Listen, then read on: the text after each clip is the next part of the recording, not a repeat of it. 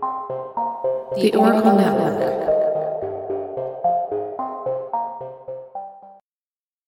Warning.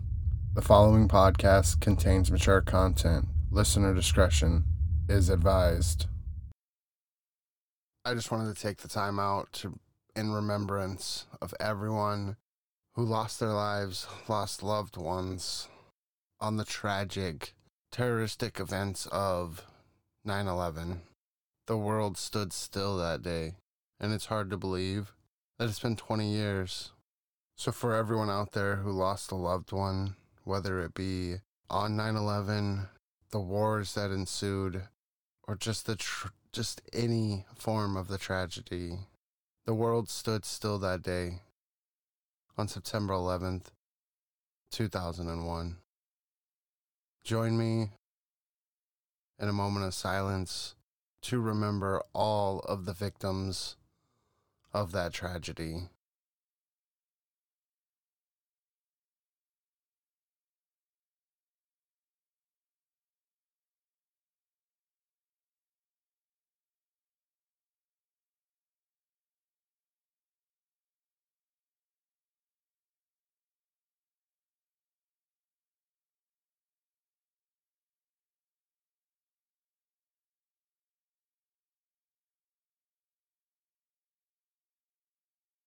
For those of you who were expecting an episode last weekend, I do apologize.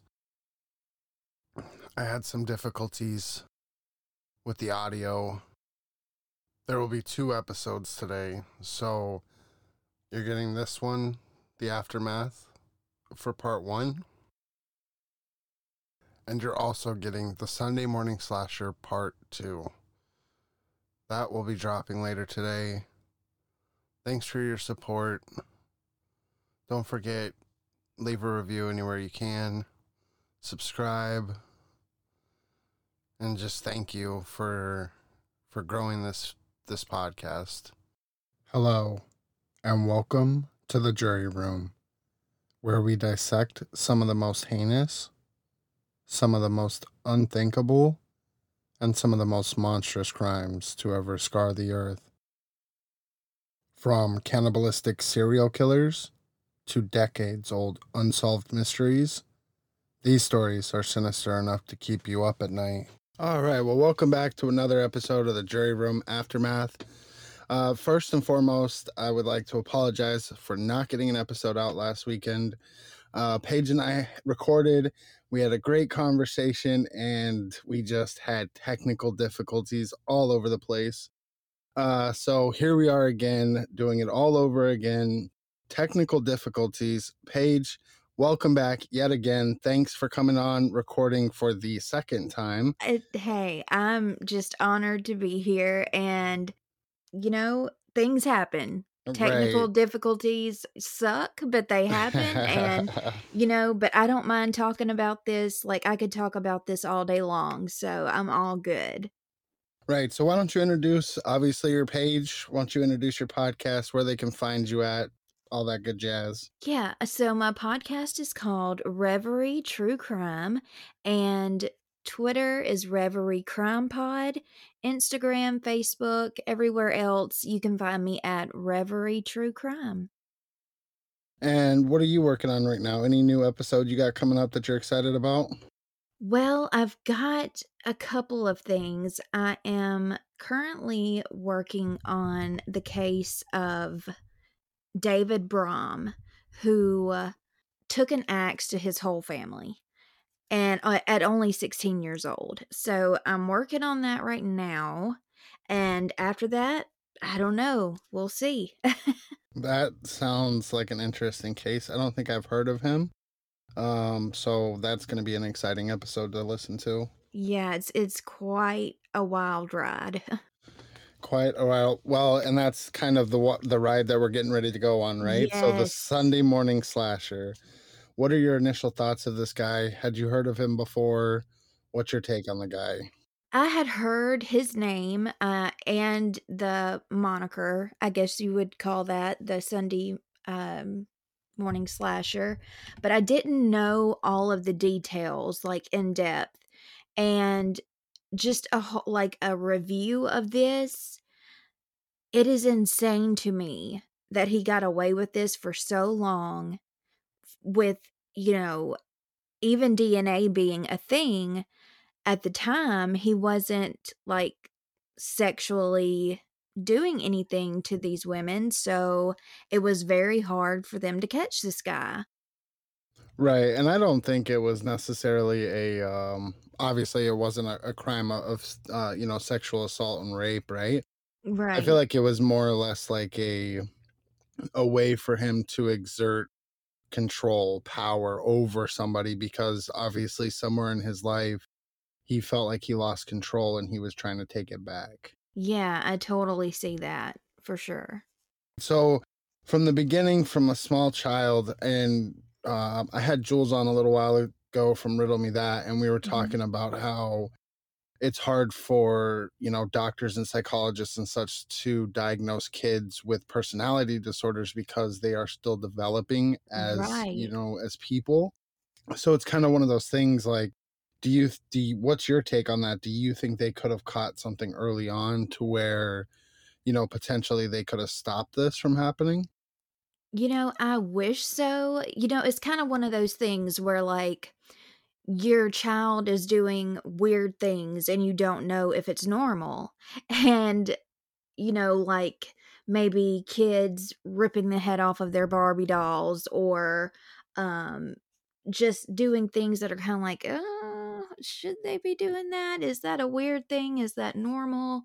And so I can see how it's, very difficult to tell very early on. But, as a young child, I see that he enjoyed hunting and skinning rabbits. Now, at what age that was, I wish I knew, because here in the South, that's not very uncommon for little boys to like hunting and skinning rabbits, but if you're just out there doing it just because you can and like you said, kind of like, okay, I have power and control to do this, if that's the case, then that is scary. Um, I know as a child that he was, described as weird and strange.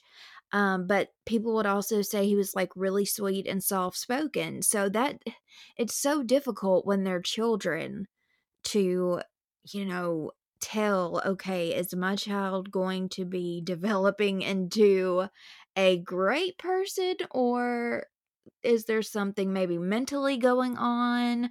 You just it sucks that it does take a long time before, you kind of get to figuring that out.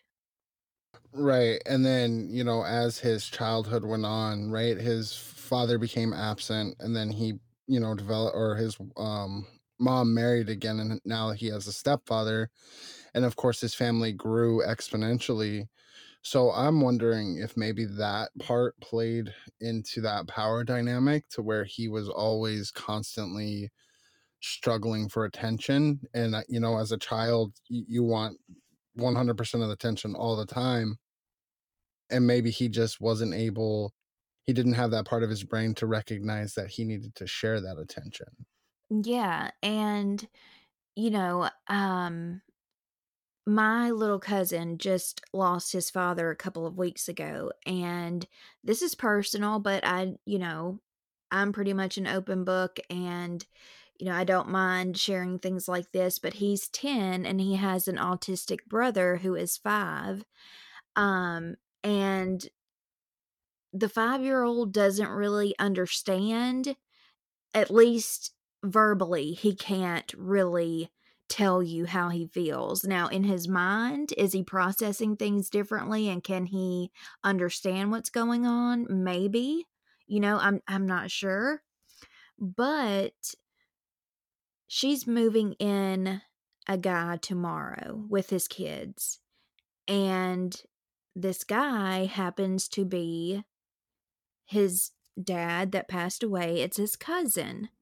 And this is a very difficult situation because in reading Carl's life and how his father left, even though it's a different circumstance. Um, it's just for kids, they do want that attention, and so much change, like, just in a small amount of time. I worry about my little cousins, especially the 10-year-old. I think, how is he feeling?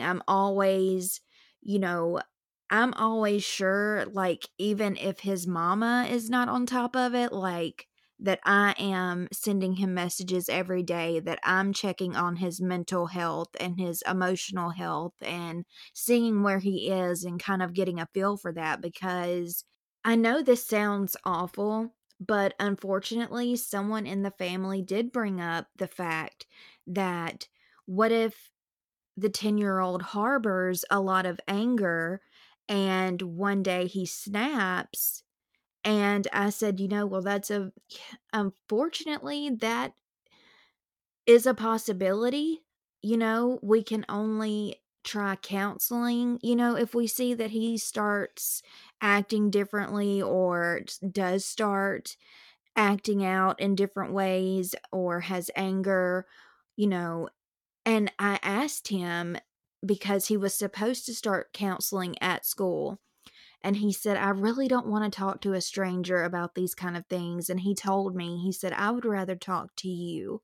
And that just, like, of course, warmed my heart. Like, I was just like, "Aw," but at the same time, like, I don't have the professional capability to give him maybe an answer that a counselor could. So I struggle with that. Like, yes, I love that, if you're feeling any kind of way, you wanna talk to me, but at the same time, at the age of, like, Carl, like, how do you talk to a child around that age, about adult matters and how they're feeling? It's a very complicated situation, I believe.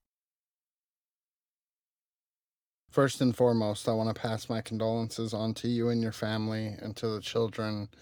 I know it's hard losing a loved one, and especially at a young age like that, to lose somebody who is important to you. So I do pass my condolences on to you and your family. Aw, thank you. Yeah, it's been really hard on the kids, and, unfortunately, I've never been in this situation before, so you know how we read and research and write about children who, at this age when things like this happen, you really have to keep a check on how they're emotionally doing, mentally.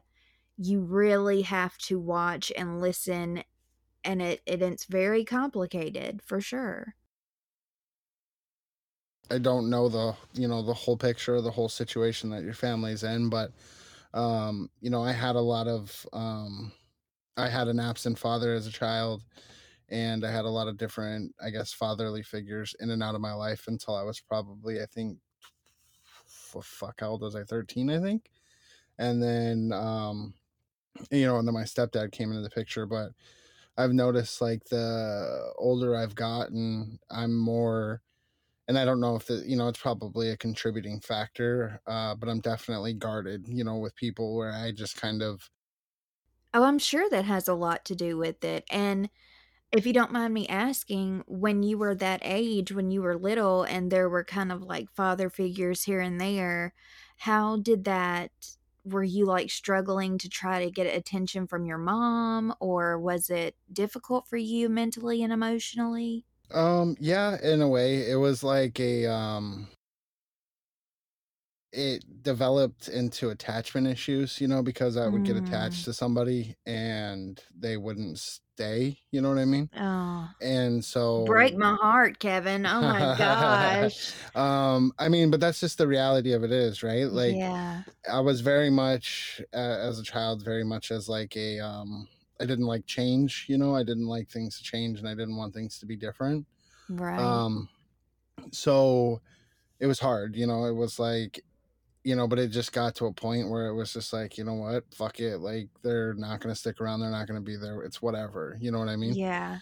And so now it's just, and I, as I've gotten older and I've, I guess looked back over my life, and it's just kind of one of those things, you just kind of hold people at an arm's distance, and that's it, because you're not going to Yeah. really want to have that feeling of abandonment or attachment issues, come up again. So Yeah. it's kind of easier to just stay guarded, you know what I mean? And that makes me sad too, you know? I don't want anybody to have to live like that, but I do understand at the same time, as much as I can empathize with why you would, feel that way and be that way. And and there's a lot of other contributing factors, and there's a like Carl, there's, and really any family dynamic. I mean, I've seen a lot of neglectfulness, and like Oh, yes. thankfully, my mom didn't neglect us. There was other problems, and that we could talk about that for hours, but that is not a Right. conversation that I want to have here. Right. um but I've seen a lot of different, situations of neglect and people's kids being taken from them, and, so on and so forth. Yes. So, you know, I'm thankful that, I didn't go through that kind of trauma, but I've also been on your side watching it happen, Yes. and just wanting to, scoop them up and saying like, dude, like this isn't normal. Like, this isn't the way it's supposed to be. I'm sorry. Exactly. Exactly. And as a little mind, I think, it's so hard for them to completely understand because I will ask him, "Do you understand really what I'm saying?" And he'll say, "Yeah." But it's like, "Are you really though?" Like, because I really want you to understand that, even though things aren't going as we would hope that they would, and, things are kind of messed up right now, you've always got us and you've always, got family. Like, please don't ever feel like you're alone or, it's just so, ugh, you just do Right. want to scoop them up and just save them. Right. And unfortunately, it's one of those things, you can only do so much, right? Right. And at the end of the day, it's, you got to just be there for them, and that's about pretty much all you can do.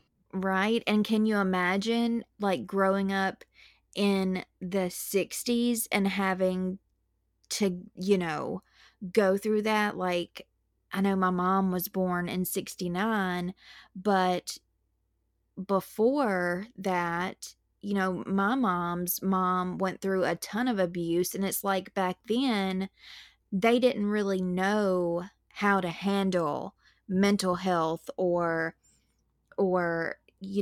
anything surrounding domestic violence or domestic issues.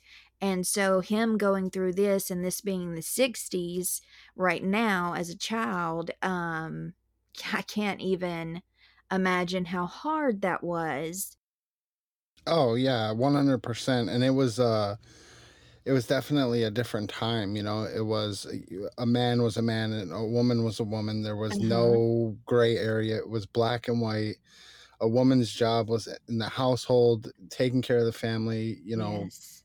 being the homemaker, while the man went to work and provided. Like, there was no in Yes. between. If you were having a bad day and you were a man, you needed to suck the fuck up and shut up and do your job. Yes. And Yeah. if a woman was having a bad day, she needed to, take a pill or something. Right. There was no, hey, you know what, I'm having a bad day, I'm gonna chill, or there Yeah, was a I'm lot of gonna take a substance. mental health break or something, there wasn't like yeah, okay. Right. There wasn't that. And there was a lot of substance abuse, alcohol, drugs, Yes. pills, so on and so forth, where they didn't have medication, until a little bit later on to try to help combat Yeah. depression. And and there's a lot of those men during, from the 40s, 50s, and 60s, a lot of them more than likely were suffering from PTSD because you had World War II, you had the Korean War, and then you had the onset of the Vietnam War in the 70s, at the beginning, Yeah. into the 60s, into the 70s. So it's kind of like it's just a ticking time bomb, and that's where we're at now, is to where we're trying to clean up, as far as mental health goes from Yes. that era. Absolutely. So, and even, back then, they would teach little boys, that suck it up, you do not cry, boys don't cry, boys don't show emotion, and it was just this toxic masculinity that was being brought down from generation to generation. And I think more so now than ever, we're trying as best we can to break that. Because I tell my little cousin all the time, you cry when you need to. You do what you need to do to feel better. And it's never, not okay to just let your feelings out. And I think that is something that little boys have needed to hear for, freaking centuries. But, that's just how it was, unfortunately. And I mean, that really didn't start changing until, I would say, the last, what, 10 years, Yeah. 7 to 5 years. That's really, I would you say know, so. I would agree with that. because like I know you and I are around the same age, and back in the early 2000s, you didn't cry. There was Yeah. no, it was, you got made fun of in school if you were crying, or Right. if you had a bad day, or if, for whatever slew of reasons, if you didn't fit the narrative that, was being told at the time, which is probably something else that, Carl struggled with too, is that he didn't necessarily, maybe fit the narrative of that time. Right. And like even in high school, if, a guy was to cry, or let's say around Carl's age, 12 years old, when he, really started to get into some crazy thoughts, um just say he wanted to maybe cry about something around maybe 2 years prior to that, and he got made fun of at school and probably called all kinds of names because he was a boy that cried, and maybe that made him harbor anger as well. I mean, unfortunately, there's so much as a child about him that we just don't know and can't know, because we can't be inside of his head and know exactly what was going on to make him at 12 years old start having thoughts of torturing and killing little girls and women. Like, how does that even become something in a child's mind?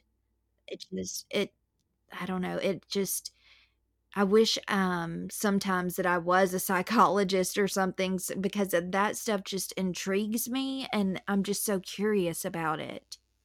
Right. It's intriguing, but it's also terrifying at the Oh, same time. terrifying as shit, yes. Because the human mind is a powerful tool. I mean, it's so amazing. Like the human whole, like human psyche, is something that I don't think we'll ever solve till the dawn of time.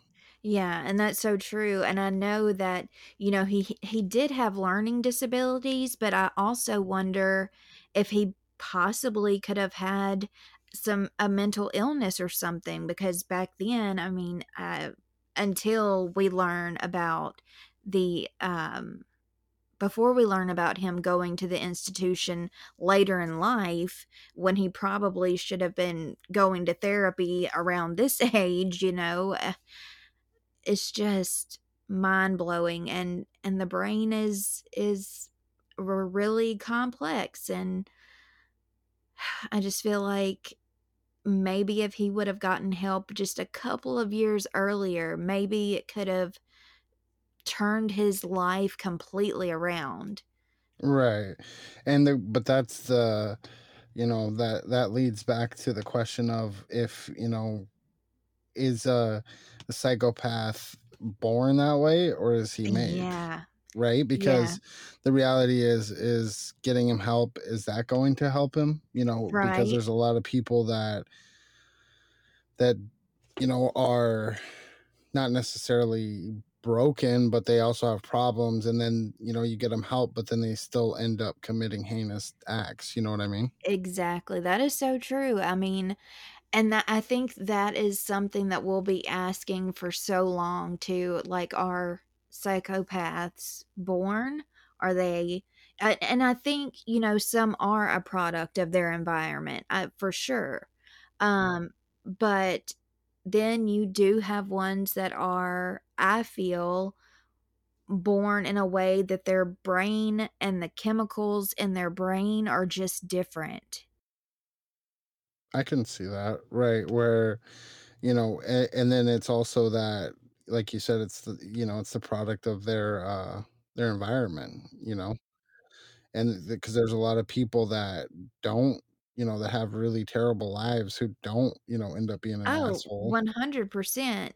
Yeah, and my my mom is a really good example of that. All the, abuse that she watched her mother go through, her mom had a gun put to her head, I mean, just horrendous, awful abuse, and the fact that my mom and her sister ended up being okay and totally, like, dealt with that in a healthy way.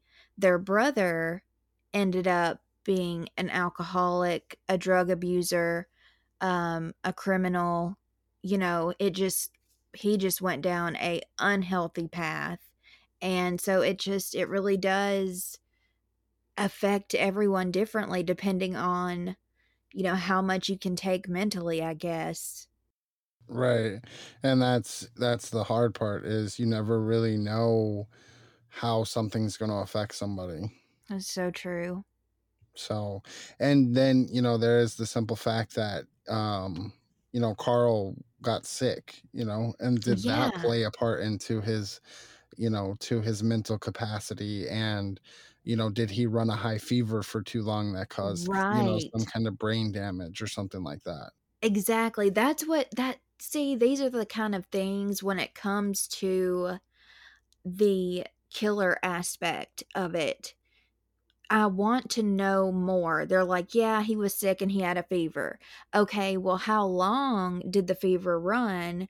How high was it? Like, I wanna know every detail. I want the medical record. Like, I wanna know every single bit of this so maybe we can piece it together just a little bit better, because sometimes we just have, these little things to go off of, and we're just sitting here speculating because we don't know every single detail. Right. And then, was he neglected when he was sick? Did that Yes. cause some kind of resentment on his end because he wasn't, his family wasn't taking care of him the way they should have? That is, such a major good point because, you know, that is a huge possibility, and it just sucks because we don't have all of those details, and I really wish we did. I wish we had more details about the childhood, and I wish we had all the time more details about victims, of course. But when you're trying to understand, the mind of a child or what they went through as a child, it's just so hard because we don't know everything. Right. And that's what makes it hard to try to even, begin to understand what not that we want to empathize with him, but, Right, at the same time, we also wanna understand what was his thought process, what drove him to do this heinous shit, you know? right, and I think it's okay if we empathize with the child, but when they start changing, it's time to kinda shift out of that empathy. Um, you know, it's kind of like I did get some positive feedback about the Columbus, mass shooting because the guy that shot up the place, he had mental health issues that were never fully addressed, and he was literally in the corner shaking and rocking back and forth and talking to himself, hallucinating, and it's like, you know, was it wrong? Of course. But when you have a mind that is not right at all and you have no medication, no help for that, nobody to talk to, and your mind is like controlling you in a way, um, I just feel for the guy and the fact that he never got that mental help. And I had a lot of people say, so many people try to vilify him and like turn him into the villain, but at the same time, like his do we okay, if does someone with a severe mental illness have that control to say, okay, can they differentiate what's right and what's wrong? It's so complicated. Well, that's a good question in itself, but the reality is that everybody's perception is their reality. Now, Exactly. their perception doesn't mean it's right or wrong. My perception's not right or wrong, but it's my perception. Right. It's your perception. So his reality, Carl's the Columbus Yes. shooter, everybody, this was their reality. Whatever slight they had or mental health problems that they had, that was their reality. That's what they lived with day in and day out, right? Nobody Right. else knows what they're feeling except for them. Yeah. And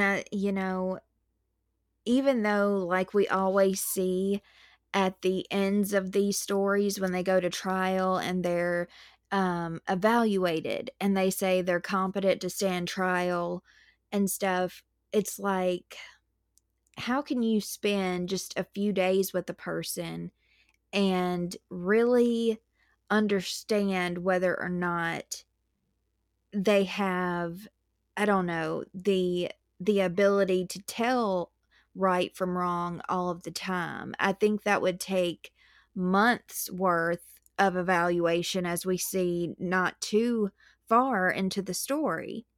Right.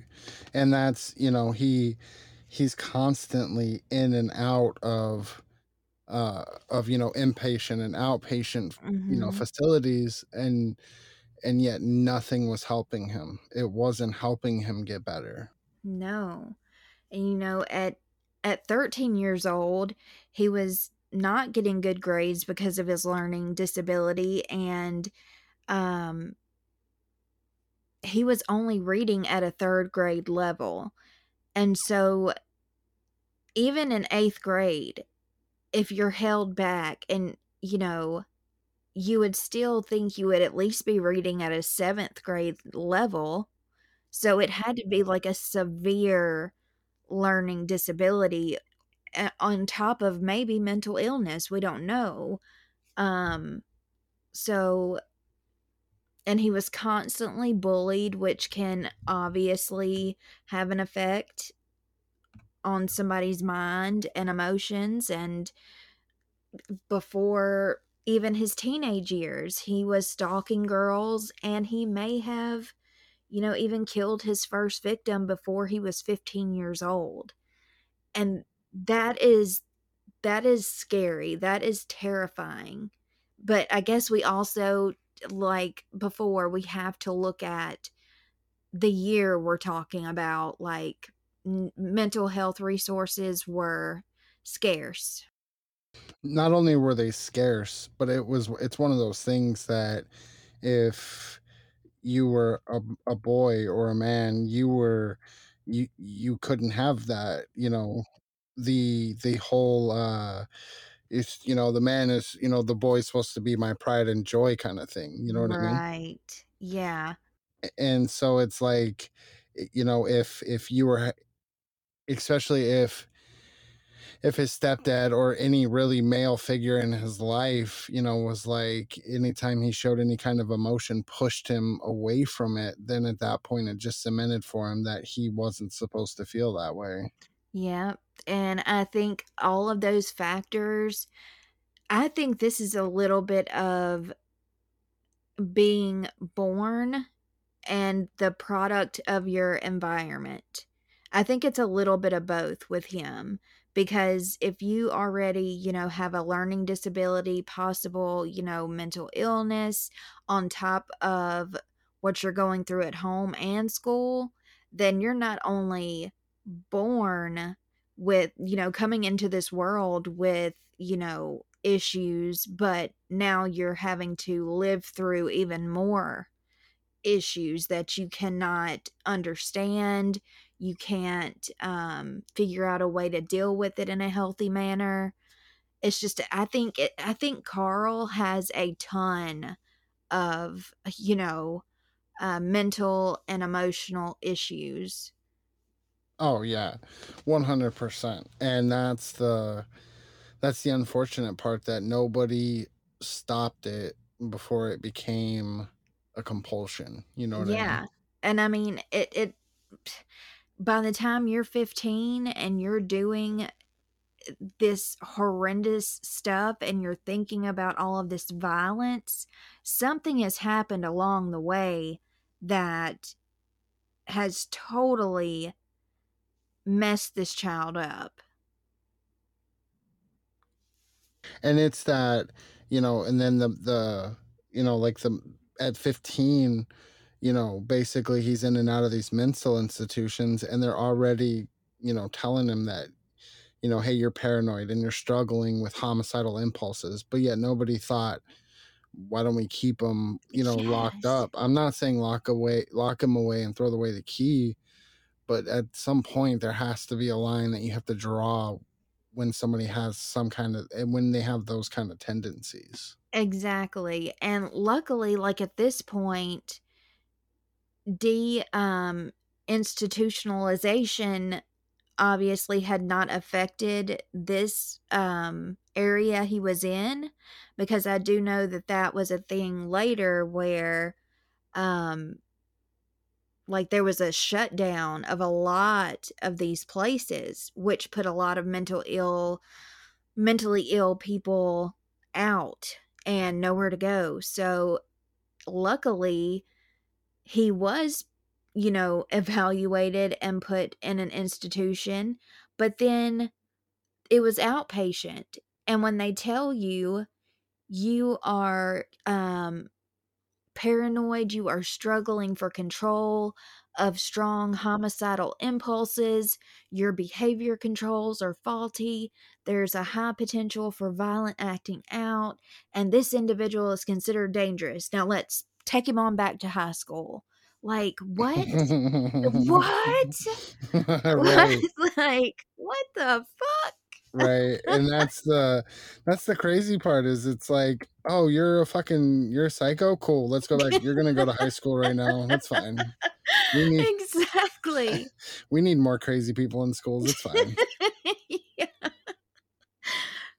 And I know back then, like we've talked about, mental illness has always been a stigma, and this was around 1969, but still, you would think there is some common sense there to keep him inpatient until you get some medication figured out or something. You don't just send this kid back off to school? Right. But I mean, I don't know about you, but I'm sure you've seen it, or you've learned about family secrets, right? From growing up, Oh, yeah. and it was just a different time. Like, you didn't talk about those things. Like, Mm, I true. mean, I'm sure, like, I'm not saying you have, but or you've known friends or family members, but it comes out, 30 years later, oh, so and so was Yes. sexually abusing, Yes. their Oh my their gosh. sister, or their aunts or uncles, whatever. And it's like, and it was everybody knew in the family, but But nobody it talked was about hush it. hush, yes, it's so many things you are never allowed to talk about, especially back then. And so it's probably one of those things that everybody in Carl's family knew he was a fucking psycho, but Yeah, nobody talked but about it. we don't talk about that. Yeah, we're not gonna talk about it. We're just gonna act like, everything's normal. Let's just shove it under the rug a little bit, keep it hush hush, and then we're now we have a serial killer in the making. Right. And not only a serial killer in the making, but a serial killer in the making who thinks it's okay because nobody talks about his heinous shit. Yes, exactly. Oh my gosh. You just hit the nail on the head. Yeah, because nobody talks about it. He may not have known, hey, I shouldn't, this may not be a good idea to do what I'm doing. Maybe I could deal with this in a healthier way, but nobody ever talked to him about that, and I'm not trying to make up excuses for him. I'm just saying how broken the the mental health system was, and still kind of is, because it's not easy financially to get mental help still, really. But back then, oh my god, like, the mental health um institutions and whatnot, they have to take some accountability for how, some of these people turned out. So do family members. I feel like there has to be some accountability there, where you're like, oh, you know what, I did fuck up, like I should have talked to my kid more. Right. Oh, yeah, without a doubt. I mean, I can imagine even that realization has even probably come through with, like, say, our parents, you know what I mean? Oh yeah, for sure. Where they're Yeah, like, I really should have talked to him. yeah, yeah, So I don't know. Like you said, I feel bad for him as a kid, but there's just that point that comes where it's just like exactly. you can't feel bad for him anymore. Yeah, especially the heinous things. It's really bad. And, you know, I can't help but think, what if, you know? And I hate that. I hate going, what if, because we can't change it. Um, Right. And there's a lot of people, especially in the Carl Watts case that, needlessly lost their lives that, yeah. potentially could have been saved. Yep. And, Carl could have had an amazing life, because even though he did start doing drugs and he was kind of a loner and getting in trouble every now and then, his athletic ability during this time was incredible. And he had a football scholarship. You know, he could have really made something of himself in a positive way, but unfortunately, he stopped going to his outpatient treatments, because he was 19 years old at this point. And, now he's making his own decisions because nobody's making him go. So, after you're 18, your parents really can't make you go anywhere, and it's hard to get an adult committed. Right. And I'm sure somebody's going to say something about this, but I don't know where or how somebody deemed 18-year-olds adults. Yeah, Now, oh god, I agree. when I was 18 years old, I was not a fucking adult. I had Hell, no clue what I was doing. right? They didn't teach us in school, like, about life shit. They did not Right. teach us about so many things that, you know, hey, we're just gonna throw you out in the world and you're gonna learn on your own and fuck whatever happens. Like, whatever Right. you go through, you learn from it, you know, and it's like, God damn, y'all didn't really teach me what we really needed to know.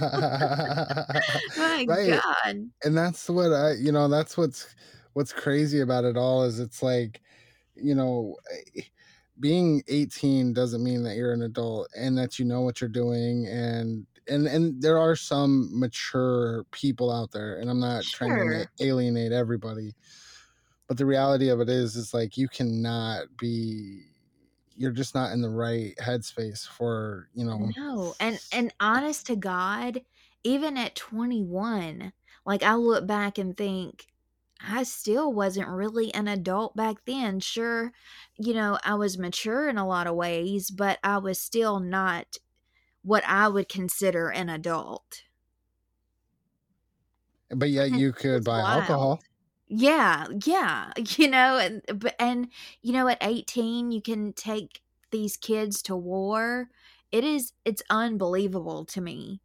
Oh yeah, 100%. That's a whole, oh man, we could talk about this till we're Yeah, blue in the we would face. get in so much trouble, I think, because I do feel like me and you do share similar ideas and, opinions, and I think that we would get in a whole lot of trouble if we started if we um started certain conversations. oh man, but yeah, that's yeah, if you guys want to have Paige back on to talk about 18 and 21-year-olds, let me know, because that's a conversation we could have for hours on end. Seriously, yes.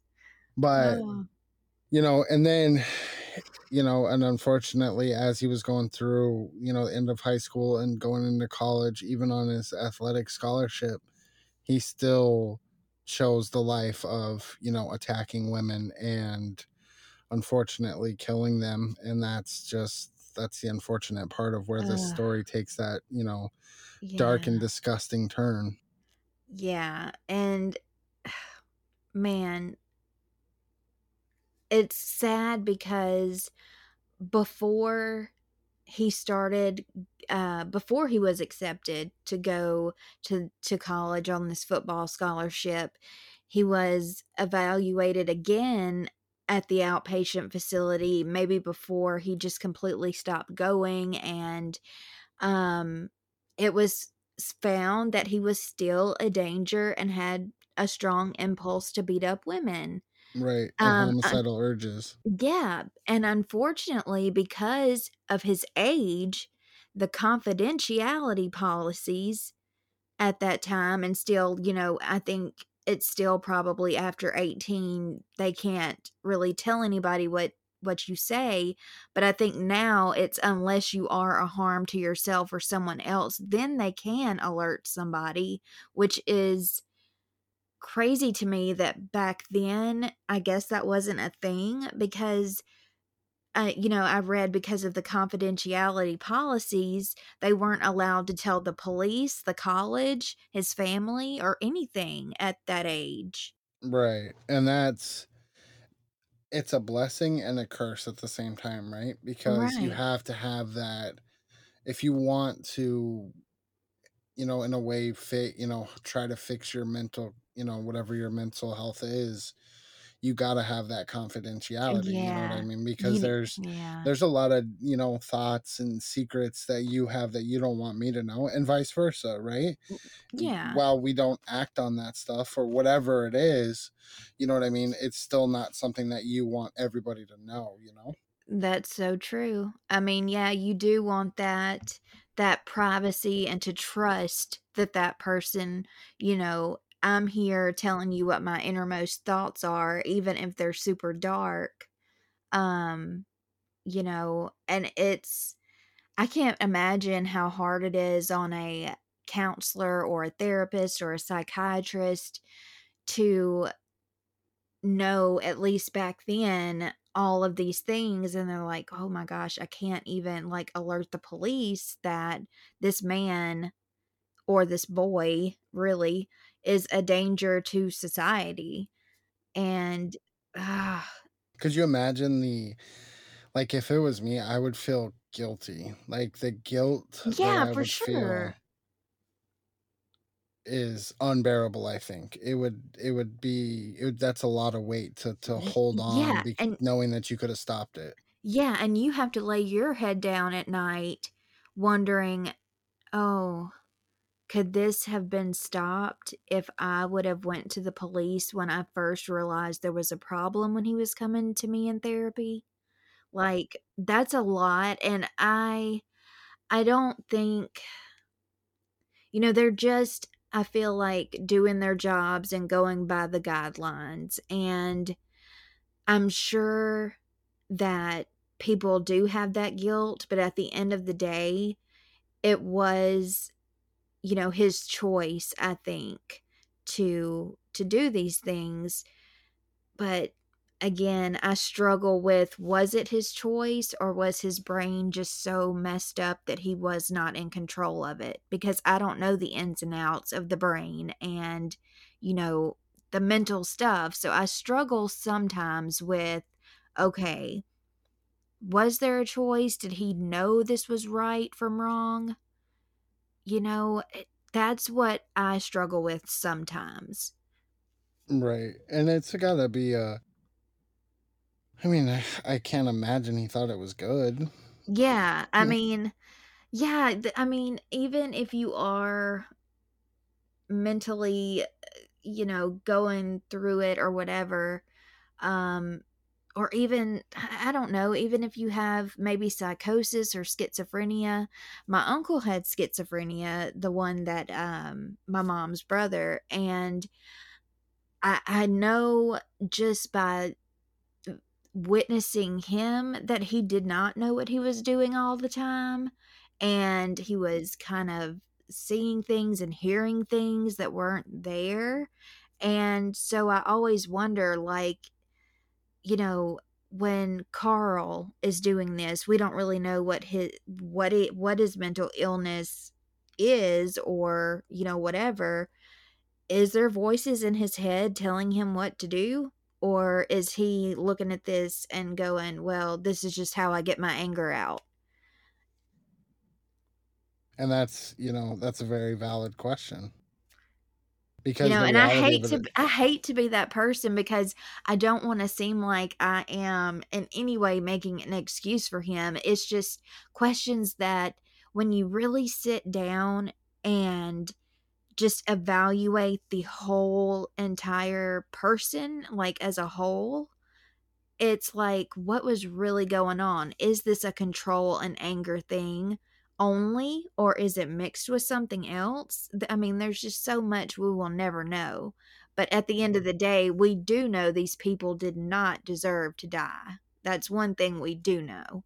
Right, and in such a brutal fashion Oh too. my God.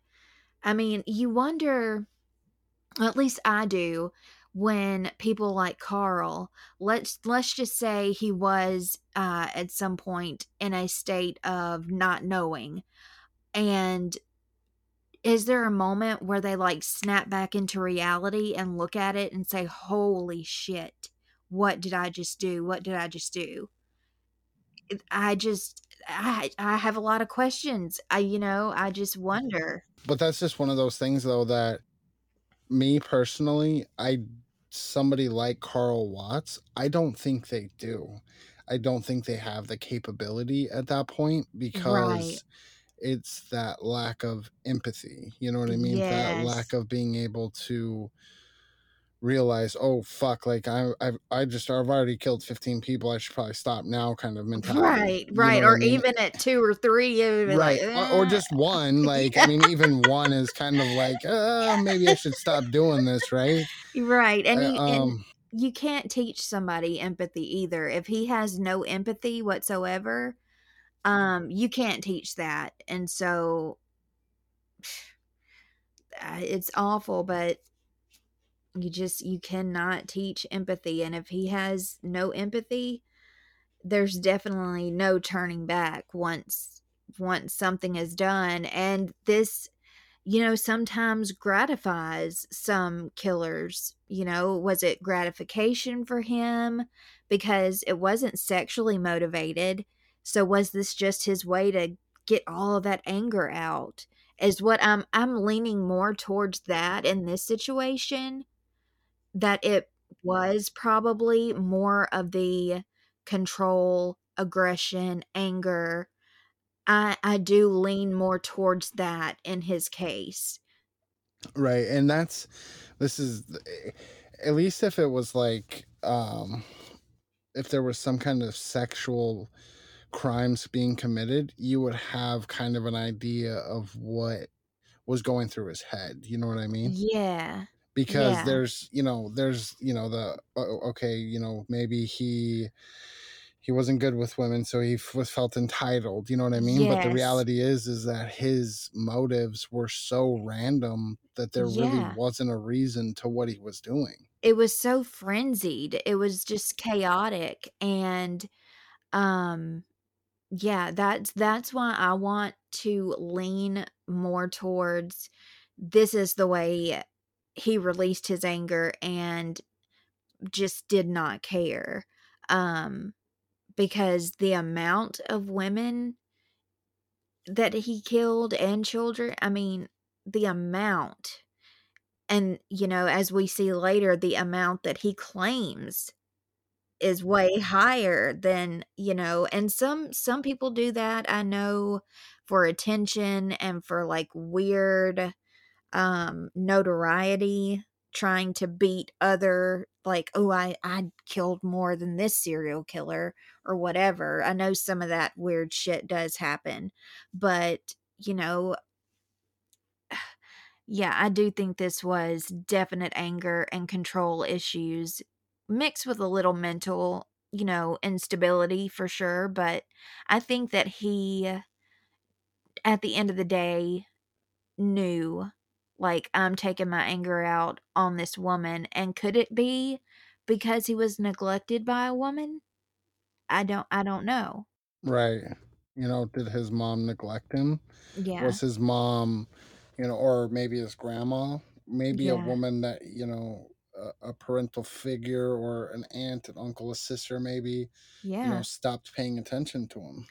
Yeah, because we see that a lot. These, especially in cases with men like Ed Kemper and things like that. Like, they hated their mother so much they took it out on other women. When really the woman that, like, Ed Kemper wanted to kill this whole time was his mother. But it's things like that, and it just gives me chills. Even though we've heard the Ed Kemper story so many times, it is still chilling. Like, oh, Oh yeah, easily. It's the, and it's like, oh well, once he killed his mom, it was gone. Like right. it was just like a release. You know what I mean? Yes. And it's just, it's fascinating and terrifying all wrapped into one. And, I think possibly this could have been maybe Carl's issue as well, because maybe he needed more attention, and maybe she was given all the stepdad or the guys that came in before him. Maybe she was not paying enough attention to him. And like you said, when he was sick, was she being neglectful? Was she doing all she could do? We don't know. And if she wasn't, that could really tell a lot about his motives here. 100%. And that's the it's just that same daunting question. Was he born that way, or did his family, help him, you know, become this way? Yeah. Well, and in my definitely unexperienced opinion, like, I have no experience in this whatsoever in psychology or anything, like, um I give so much props to Jules, because from Riddle Me That, she's so beyond intelligent. I just can't with her. But She's gonna um listen to this and she's gonna be like, "Stop it, yeah, exactly, and she's so humble, like, girl, bye. bye, Um Felicia." That's right, yes. Jules. We're looking at you. I know you're listening. We love you. But she's so smart and she's so educated on this kind of stuff. But just in my opinion, I would say it's like 30-70, 30% mental and 70% probably his environment and the product of his own environment, I would think. Something like that. 20-80, 30-70, something like that. I would say maybe. Maybe. Right. And that's the daunting question that will probably, I know that we've come a long way in studying serial killers and, people who do go and kill people. But the reality is that we're really never going to be able to predict the way somebody's going to handle something. Yeah. And, as we will get into the brutalness of, that's probably not even a word, but the brutal, like the way that he was so relentless. And I think it was a little bit of overkill on how he did what he did. Oof. That is I think that is pure rage. Right. And that's that you got to figure out what caused that rage, you know what I mean? Mhm. Yeah. Yeah, I don't know, it's crazy. The amount this the sheer brutalness of his crimes are astounding to me, and it's Yeah. gross. Yeah, completely. And, that's when I start looking at it like, yeah, this is probably stemming from something he went through in his childhood that just made him feel like, okay, I'm going to be in control of this and I am going to take all my anger out on you and just rage killing chaotically. Right, and that's that, you know, there's really never ever been a rhyme or reason to his pattern or to the people that he's killing. Exactly. Do you have any final thoughts on this guy? Because he's a piece of shit. For as much as we've covered in just the part one of the aftermath, I would say I feel sorry for him when he was a little kid, but as he got older, you know I can't it's like that's when you stop, because now you realize as the story goes on, you start becoming more aware that this is probably an anger issue. And woof, it's brutal. It gets really brutal. And yeah, my thoughts on him are just all over the place because it's so hard for me to know what children can turn into if they have no help. They have no stability emotionally, mentally. you know People need to be conscious of how they're treating their children. um I just feel like parents, take this as a please take this as a learning opportunity to be there for your kids and help them, because you just never know if that could, contribute to their life being taken into a whole new positive direction.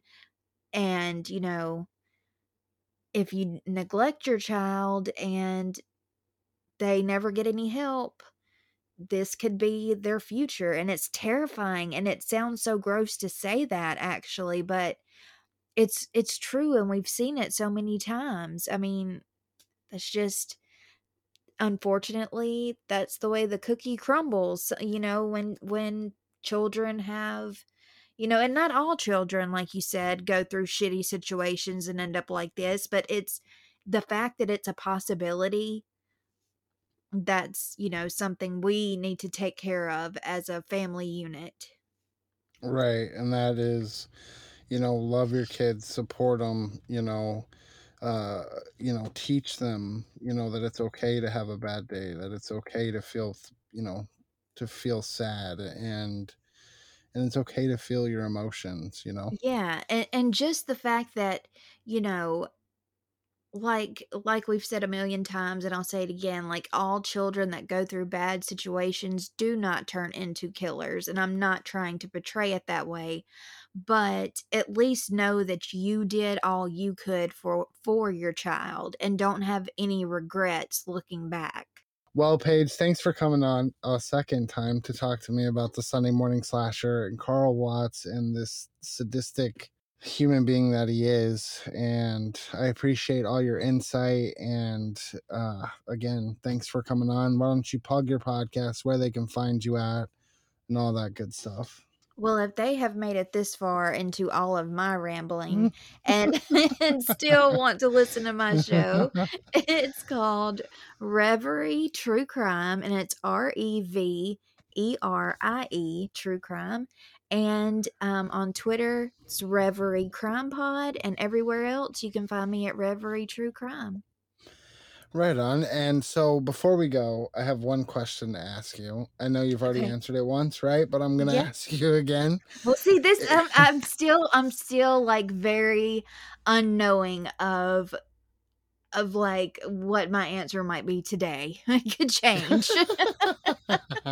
Well, if you could be one sandwich condiment, what would you be and why? I know what I said last time, but I'm kind of like I don't know. Um, you know what? I'm gonna go with like spicy mustard because I can be a little feisty. I can be, everybody's favorite sometimes, but I can also be a little, my temper can kind of get up there and I can be a little feisty. So maybe spicy mustard. I'm here for that. Spicy mustard's good.